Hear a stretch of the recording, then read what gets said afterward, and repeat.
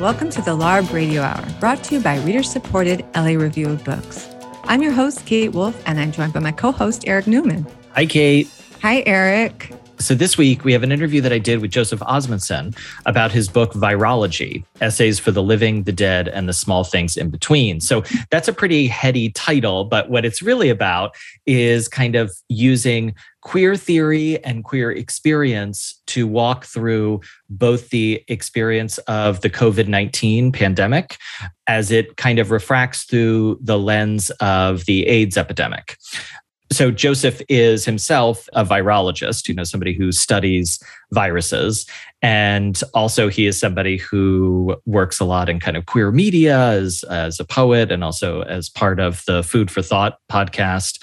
So he has a lot of disparate kind of experiences and ideas that he brings to the kind of question of virology, immunology, and kind of how we manage ourselves in pandemics. But one of the things that I found really interesting during this conversation, and I'm wondering kind of what your experience of this was, Kate, is recalling those first days of the pandemic. Maybe this feels a little bit too triggering, but how scary it was and how little we knew versus what we know now. Like, do you remember washing your grocery bags?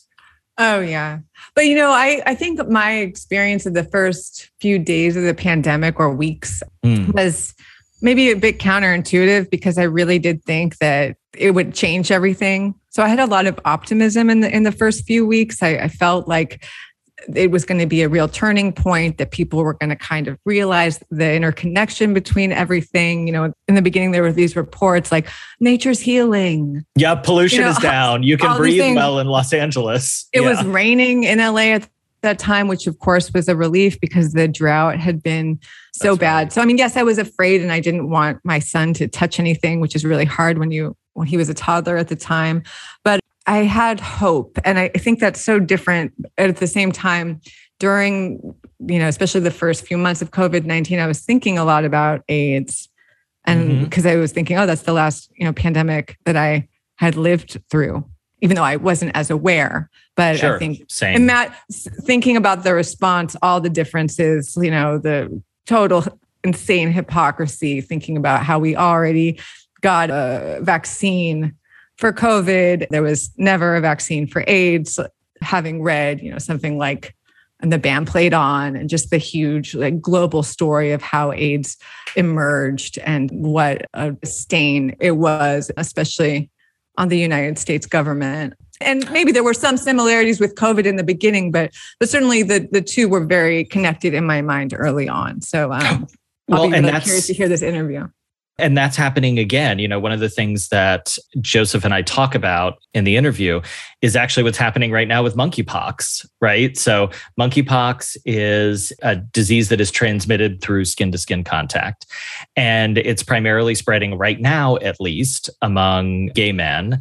And there is virtually no, and certainly no appropriate government response. You know, you hear these nightmares. I think it's very difficult to get the vaccine in Los Angeles. And even in New York, where it's allegedly easier, government sign-up sites are crashing. People can't get access. It's just a nightmare. So, plus ça change, plus ça la même chose, I guess.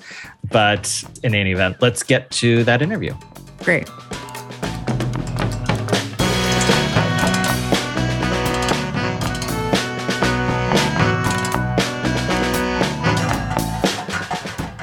Today, I've got Joseph Osmundson on the line with me.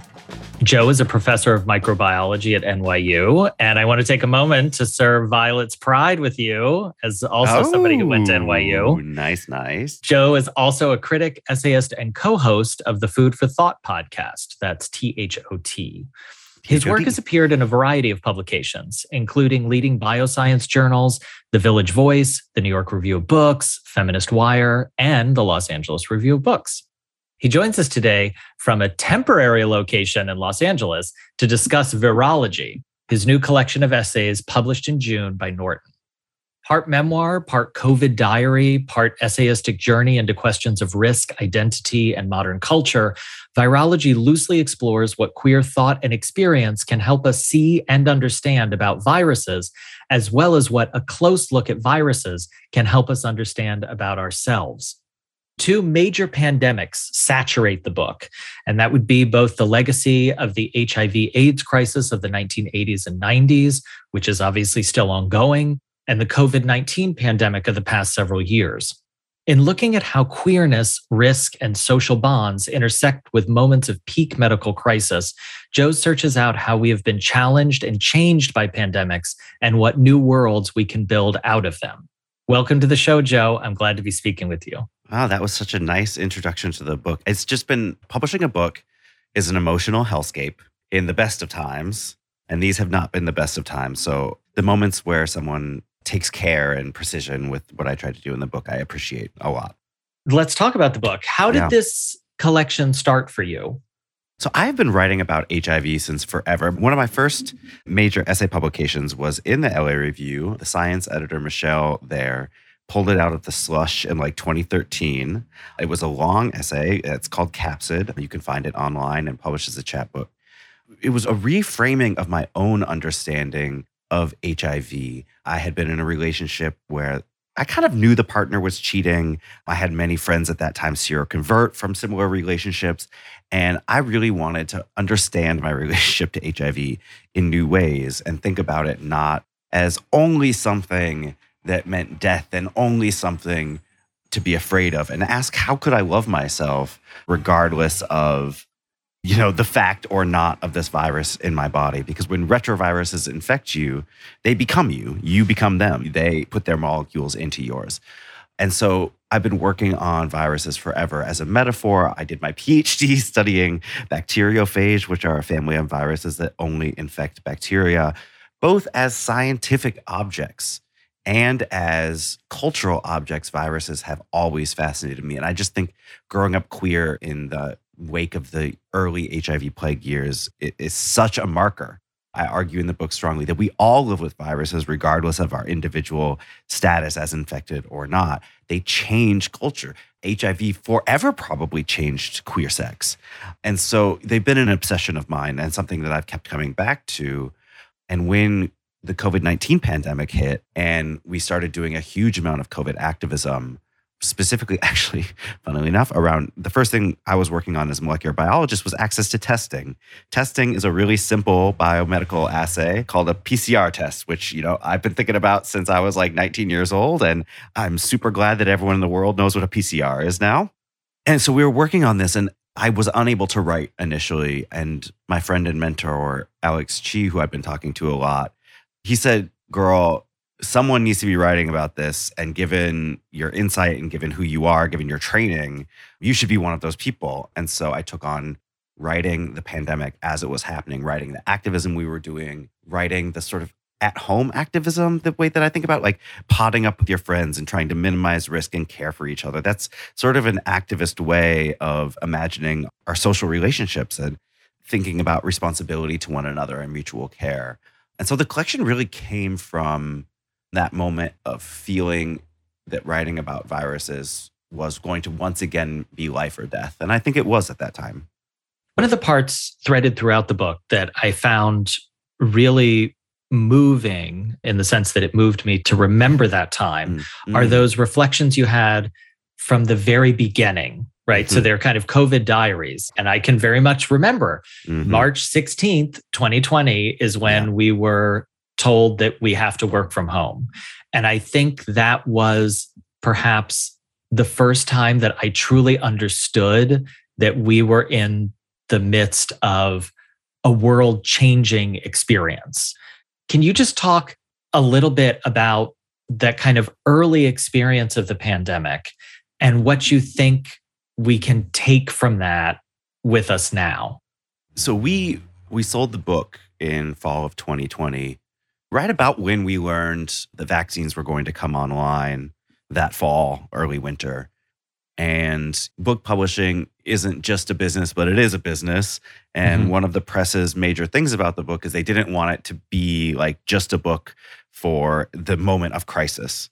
They wanted it to be a book that even if COVID, at that time we were like, COVID could go away. We remember when we still thought that we could, there would be a quote unquote normal to go back to. So one of the things that I thought was super important in the book was learning from the HIV crisis that after a pandemic, the normal shifts. And this notion of going back to normal is just not possible. And it actually does people a huge amount of emotional harm, which you see in a lot of long-term HIV survivors who, survived the transition of HIV for those with access to care being synonymous with a death sentence to being a treatable chronic illness. So many of that generation was lost over the next 10 years to suicide or drug addiction or stopping HIV treatment. The literature from that era tells you that when you live something traumatic and you refuse to look at it and assimilate it and accept it, as painful as it will do you immeasurable harm in the end. And so I thought it was essential to write into, there's a scene in the book that I wrote that day. All of those journal entries were written day of. They were very lightly edited.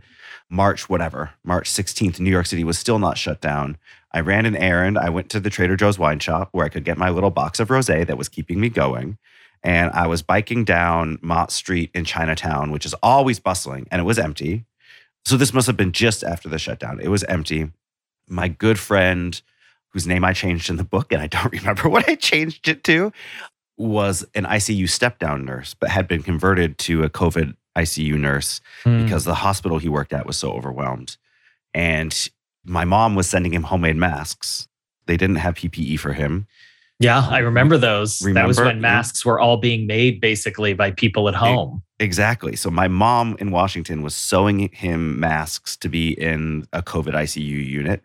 He was asking me as a virologist, how many days can I wear my mask? Should I put it in the oven after work to sterilize it? And it was 7:00 and 7:00 hit and I heard the applause biking down the empty street. And I just lost my shit, man. I just was like, my friend is in this experience. He's not protected. I worry about him every day. And the applause coming from apartments felt, on one hand, both a beautiful gesture and on the other hand, wholly insufficient to the moment that we were facing.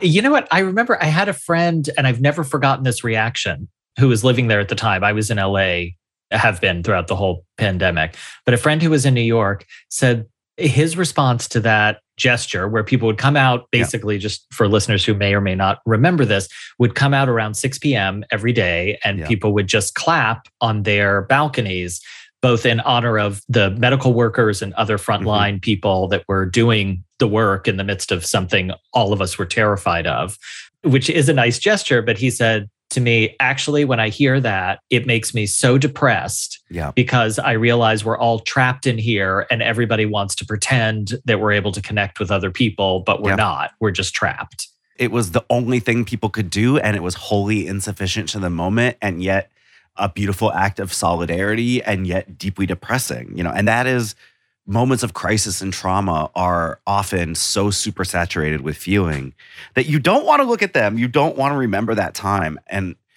one of the things that the book asks us to do is to look at that time and to feel it, but I'm Irish Catholic, so it's very easy for me to be like, flagellate yourself with your negative feelings.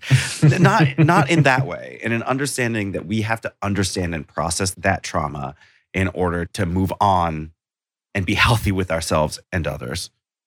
I think that for you, obviously, but I also think that for many other gay men of our generation, so Joe and I are described by the not so great marketing descriptor of geriatric millennials. Exactly. Yes. Check me with the walker. But for men our age, and I think older, there is the specter of HIV/AIDS as we encountered it as younger people coming into a kind of understanding of our sexuality. I think a lot of people saw parallels, uneven, messy parallels between that sensorium world and what it felt like being in the COVID-19 pandemic. And one of the things you frequently come back to in the book is this, and there's been much, much writing about this, how gay men have a unique association. One of the legacies of AIDS is an association that gay men have with sex and risk, right? So sex is always a risk calculation. And I'm not saying that it is not true for heterosexuals or any other way that you want to organize your sexual identity, but it was definitely, that was part of the pedagogy of sex when we were growing up. Sex was risk. Sex was always potential death as a young gay person. And in your book, I found very interesting the way in which you process the legacy of that experience. So one of your friends, the poet Tommy Pico, who we've had on the show before, when you're discussing Truvada and PrEP, which is pre-exposure prophylactic to help prevent the transmission of HIV, is something that on the one hand offers gay people of today a kind of time portal back to the 1970s when you could have sex without condoms. But for your friend Tommy, because of the experience of the 90s and the late 80s, that condomless sex will never feel safe, will never feel secure, and therefore is drained of that kind of funness. Possibility. Can you talk a little bit about how those experiences, the kind of HIV/AIDS pandemic of the 80s and 90s, informed a certain kind of response in your thinking about a response to COVID-19? Oh, for sure. I mean, I think a lot of the pandemic fatigue, and my God, pandemic fatigue is real. And it happened with HIV, and no one wants to use a condom perfectly 100% of the time. It's an impossible task. But when all of these straight people were like, I'm tired of masking. It is too exhausting to have to remember that we're in a pandemic. And it was just like, girl, my whole life has been fashioned by risk-aware choices around pleasure. It is just like, these people are like, oh, it's been a year. I can't worry about risk every time I do something fun with my friends anymore. And it's like, well, that's just the reality. I think people are trying so hard. The reality has been so difficult in the last few years that people don't want to accept that it is what it is. I mean, we're in a COVID surge literally right now. June has been an Omicron 2.0 surge. It is definitely happening. And, as I fly, I bought a crazy special mask for my tour, for my flights. I'm like one of the only 3 people on any. Isn't that wild? Wild. I find that true here when I've been traveling and also when I'm in the grocery store also. I will say it feels a little bit better in Los Angeles than it did elsewhere. You see higher incidence of people wearing masks, but mostly people just aren't. And then it's this collective moment where you're like, wait, am I being the crazy one? One of the arguments that I make in the book is that a virus is a virus. It is a physical object. It is a thing in the world that is too small to see with the microscope, but big enough to see with an electron microscope. It is fats and proteins and either RNA or DNA. It is a thing. But the meaning we make from a virus has both biomedical and cultural ramifications, and it would change over time. It is clearly true that the virus of HIV is largely the same virus as it was in 1983, but the meaning of HIV is very different now. Very, very different. And PrEP also changed the meaning of HIV. And for me, I'm not saying for everyone, but for me, having unprotected sex outside of a monogamous relationship without worrying about HIV was a deeply freeing act that undid a lot of the trauma of being socialized into a belief that sex, all sex, unprotected or not, could bring death. It also made me have healthier relationships because sometimes I was staying in monogamous relationships that were not good relationships because I was like, well, I'd rather do this than go date and probably get HIV from a broken condom from someone I don't know, right? It's just like, that's not actually healthy, you know what I mean? And we pathologize unprotected sex outside of a monogamous relationship so profoundly, even internally. And PrEP helped me undo some of that internalized stigma that had done me harm, that had caused me trauma, that had made me make poor relationship choices. So God bless biomedicine. It can be a beautiful thing. And then it's our job to make sure that everyone who wants it has access to it. In terms of the world being relentless and it being difficult to accept, we are June Pride Month 2022, and here we have monkeypox spreading through skin-to-skin contact in the queer community. And it is just like, God fucking damn it. And so monkeypox changes the meaning of skin-to-skin contact by gay men at this time. There's just no other way to frame it in a risk-aware, sort of community-minded way. The vaccination that we hope to get access to soon will hopefully change the meaning of monkeypox, which will then change the meaning of skin-to-skin contact at a circuit party or a sex party, right? So it is just so complicated and so relentless and so difficult to sort of externalize in terms of what's happening in the world and acknowledging it, then internalize in terms of how we feel about it, how we feel about our community and our actions. And some of that language, some of that describing the things that viruses are outside, the things that biomedicine can do to change the meaning of the virus, and the things that we can do to our bodies and with each other to clarify a lot of that thinking. Let it be as nuanced and complicated as I think it is, but in a way that is accessible also. That was a huge goal of a lot of the writing in the book.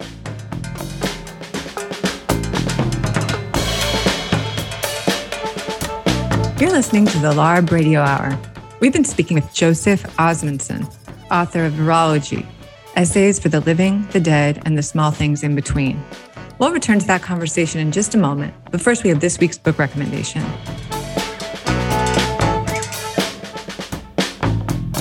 I'm so happy to have Ruth Wilson Gilmore back on the line. Ruth Wilson Gilmore is the author of a number of books, and her most recent is a collection of her essays over the last 30 years. It's called Abolition Geography, and Ruth Wilson Gilmore has a book recommendation for us. What is it? I do. And can I cheat and just rattle off a list of books and tell you why? Yes, you make the rules. All right. I tried so hard to come up with one book recommendation and I couldn't do it. So I'm going to rattle these off and then tell you why all of them.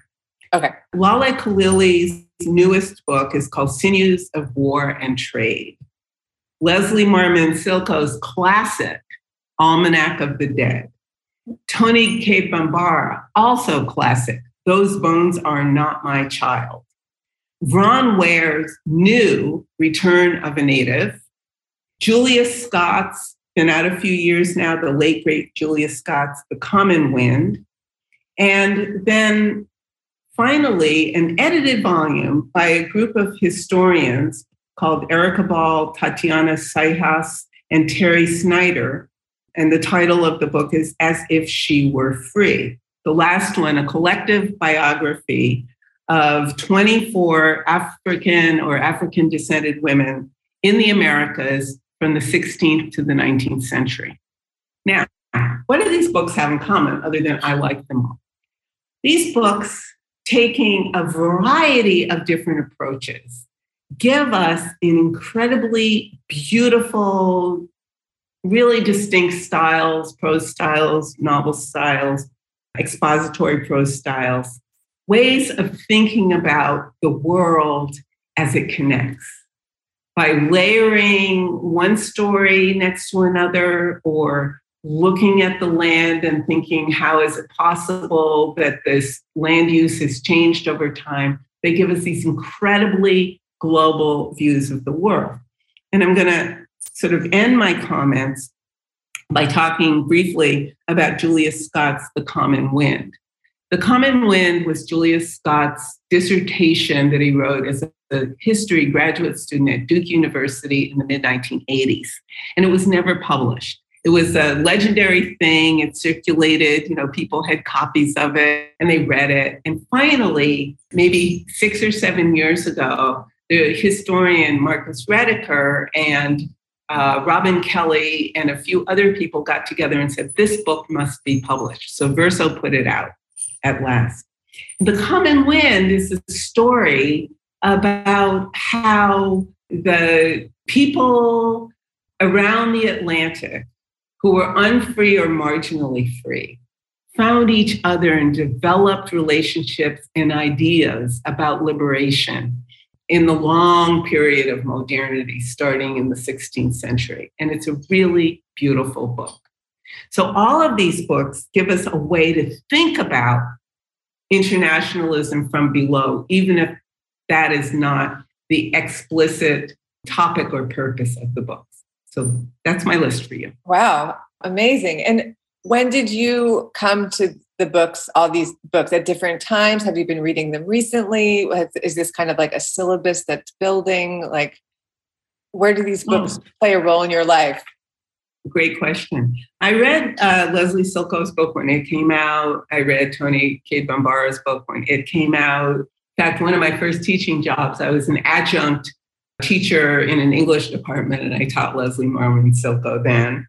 And so I read and read and read and read, and I've always been a pretty voracious reader, and I read all kinds of things, but I particularly like reading fiction, although I did make myself into a political economist.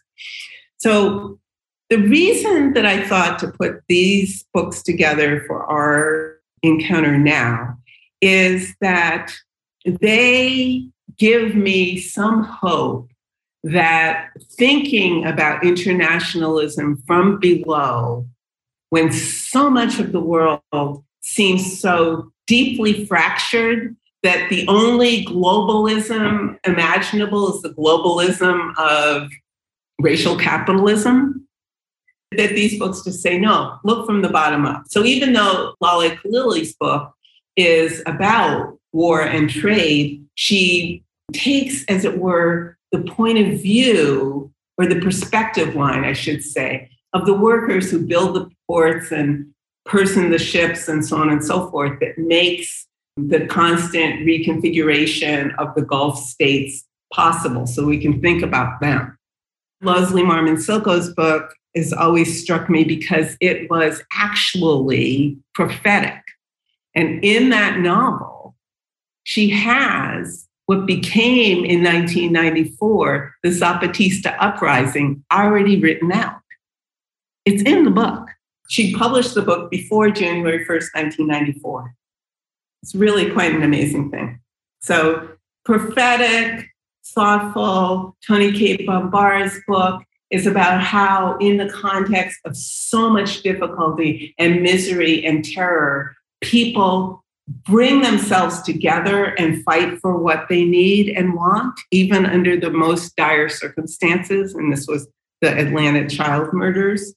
And the edited volume by these historians, none of whom I've ever met, is really gorgeous because they have 24 different contributors who answered the same kind of series of questions about their subjects, however thick or thin the archive was on their subjects' lives. So it reads as this incredibly exciting way to understand how people who might seem to be at the absolute margin of any capacity of power or self-determination make a life in the world.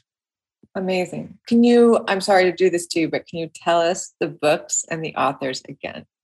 Oh, I'm happy to do that. Laleh Khalili, Sinews of War and Trade, Verso. Leslie Marmon Silko, Almanac of the Dead. Toni Cade Bambara, These Bones Are Not My Child.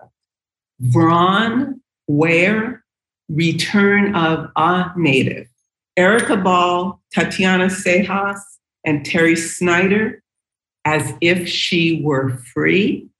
Julius Scott, The Common Wind. Oh, thank you so much, Ruthie. I look forward to checking those all out. I appreciate the in-depth recommendation. You're so welcome. Thank you again. That was Ruth Wilson Gilmore. Her latest book is Abolition Geography. You're listening to the LARB Radio Hour. We now return to our conversation with Joseph Osmundson, author of Virology.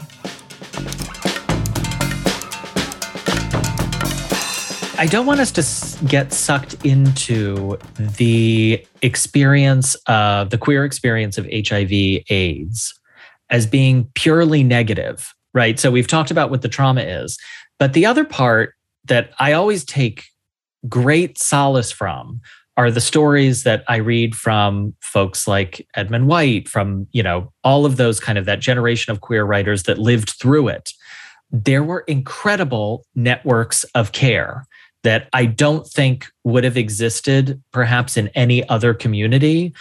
They were adaptable. They were dynamic. You had lovers caring for each other, but also friends of lovers, other lovers, a community of lovers caring for each other.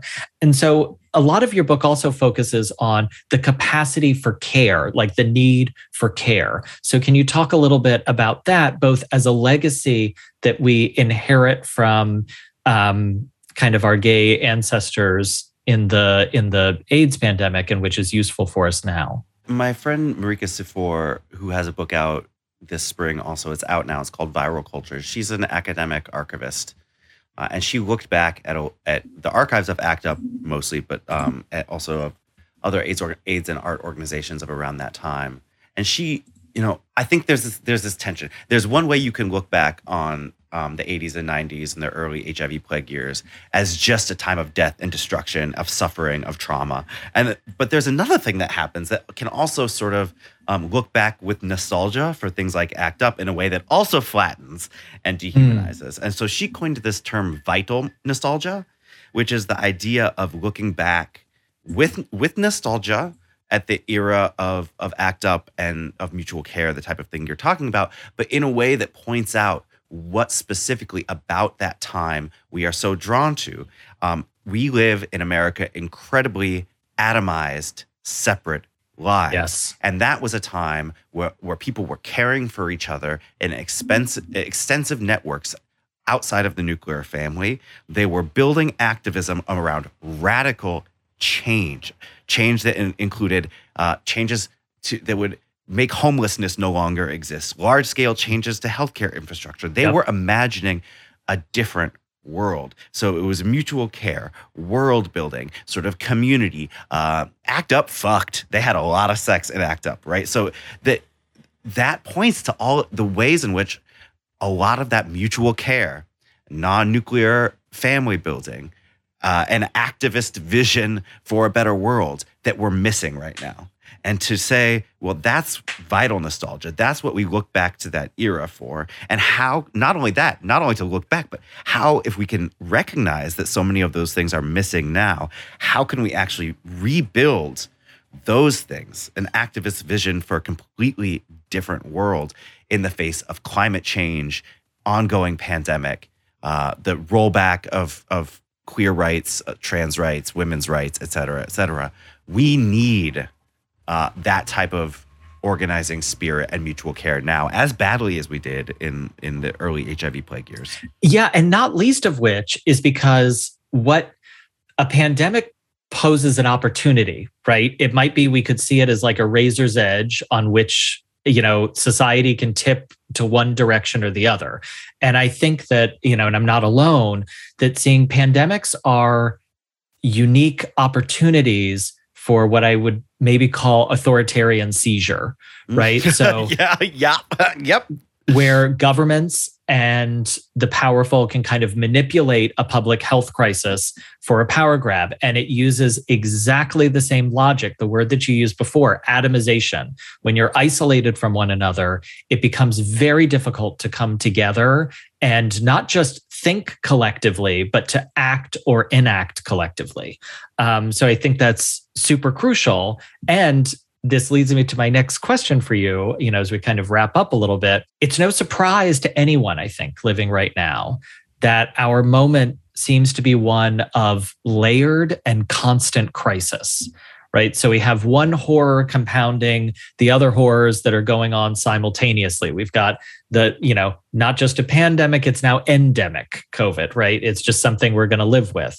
We also have surging income inequality. We have what looks like is about to be a new recession, worsening climate change. These are headlines that I have just read about in the past week, right? And it's all happening at once.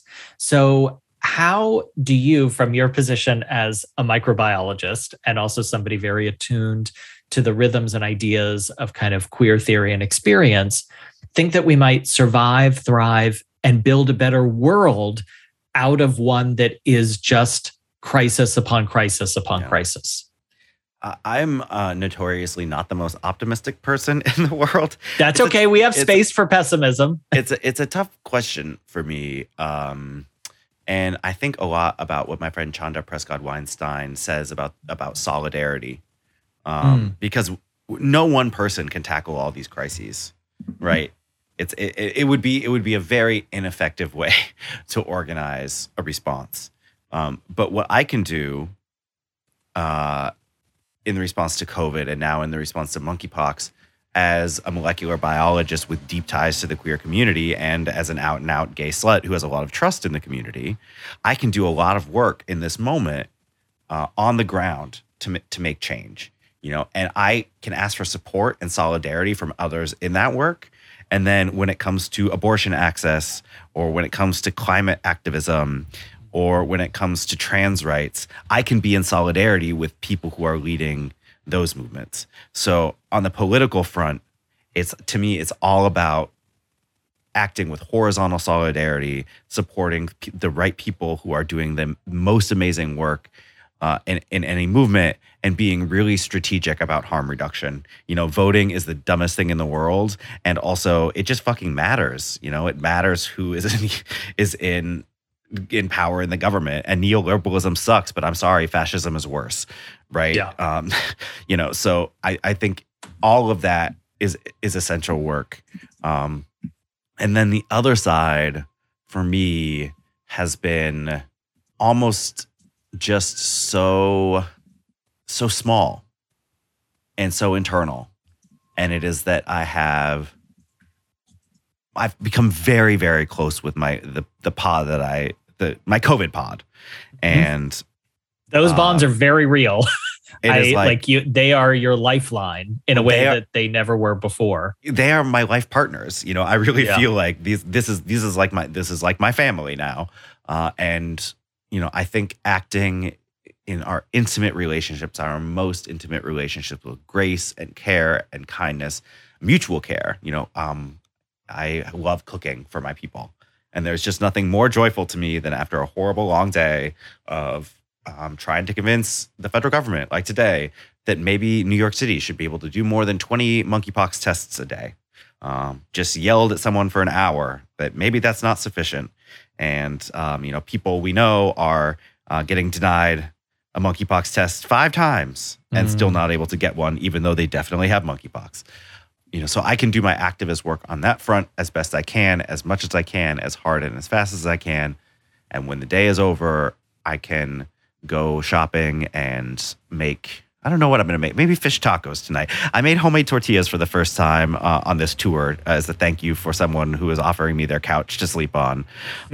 So I might try homemade tortillas once again and fish tacos, and that there's something incredibly holy about that small act of service, the act of making food and eating it with people who you love very dearly.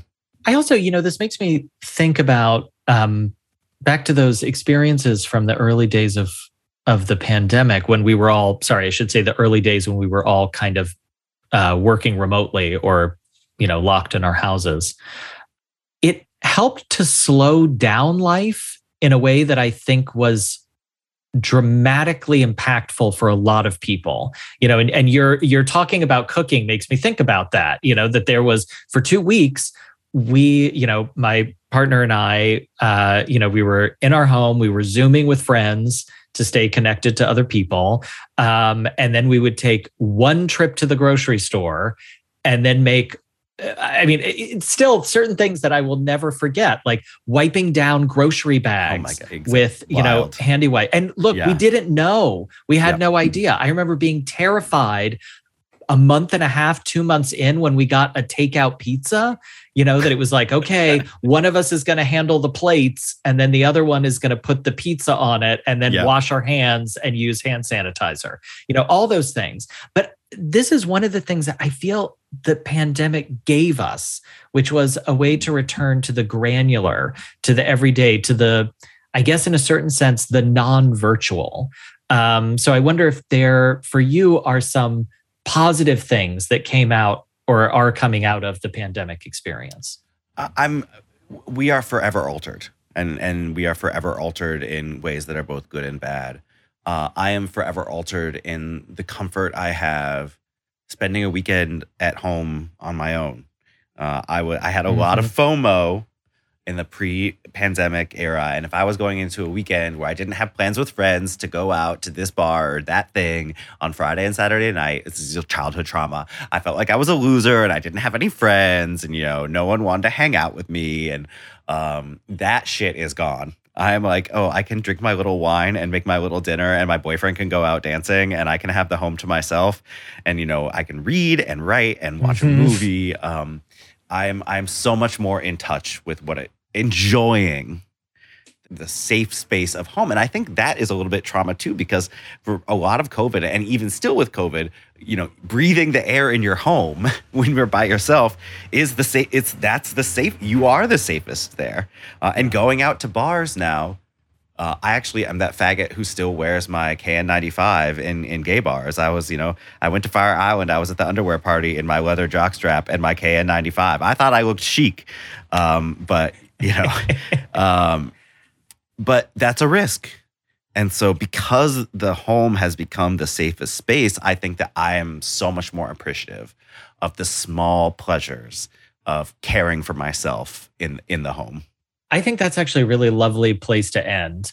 We've been speaking with Joseph Osmundson, author of Virology. Thanks so much for joining us.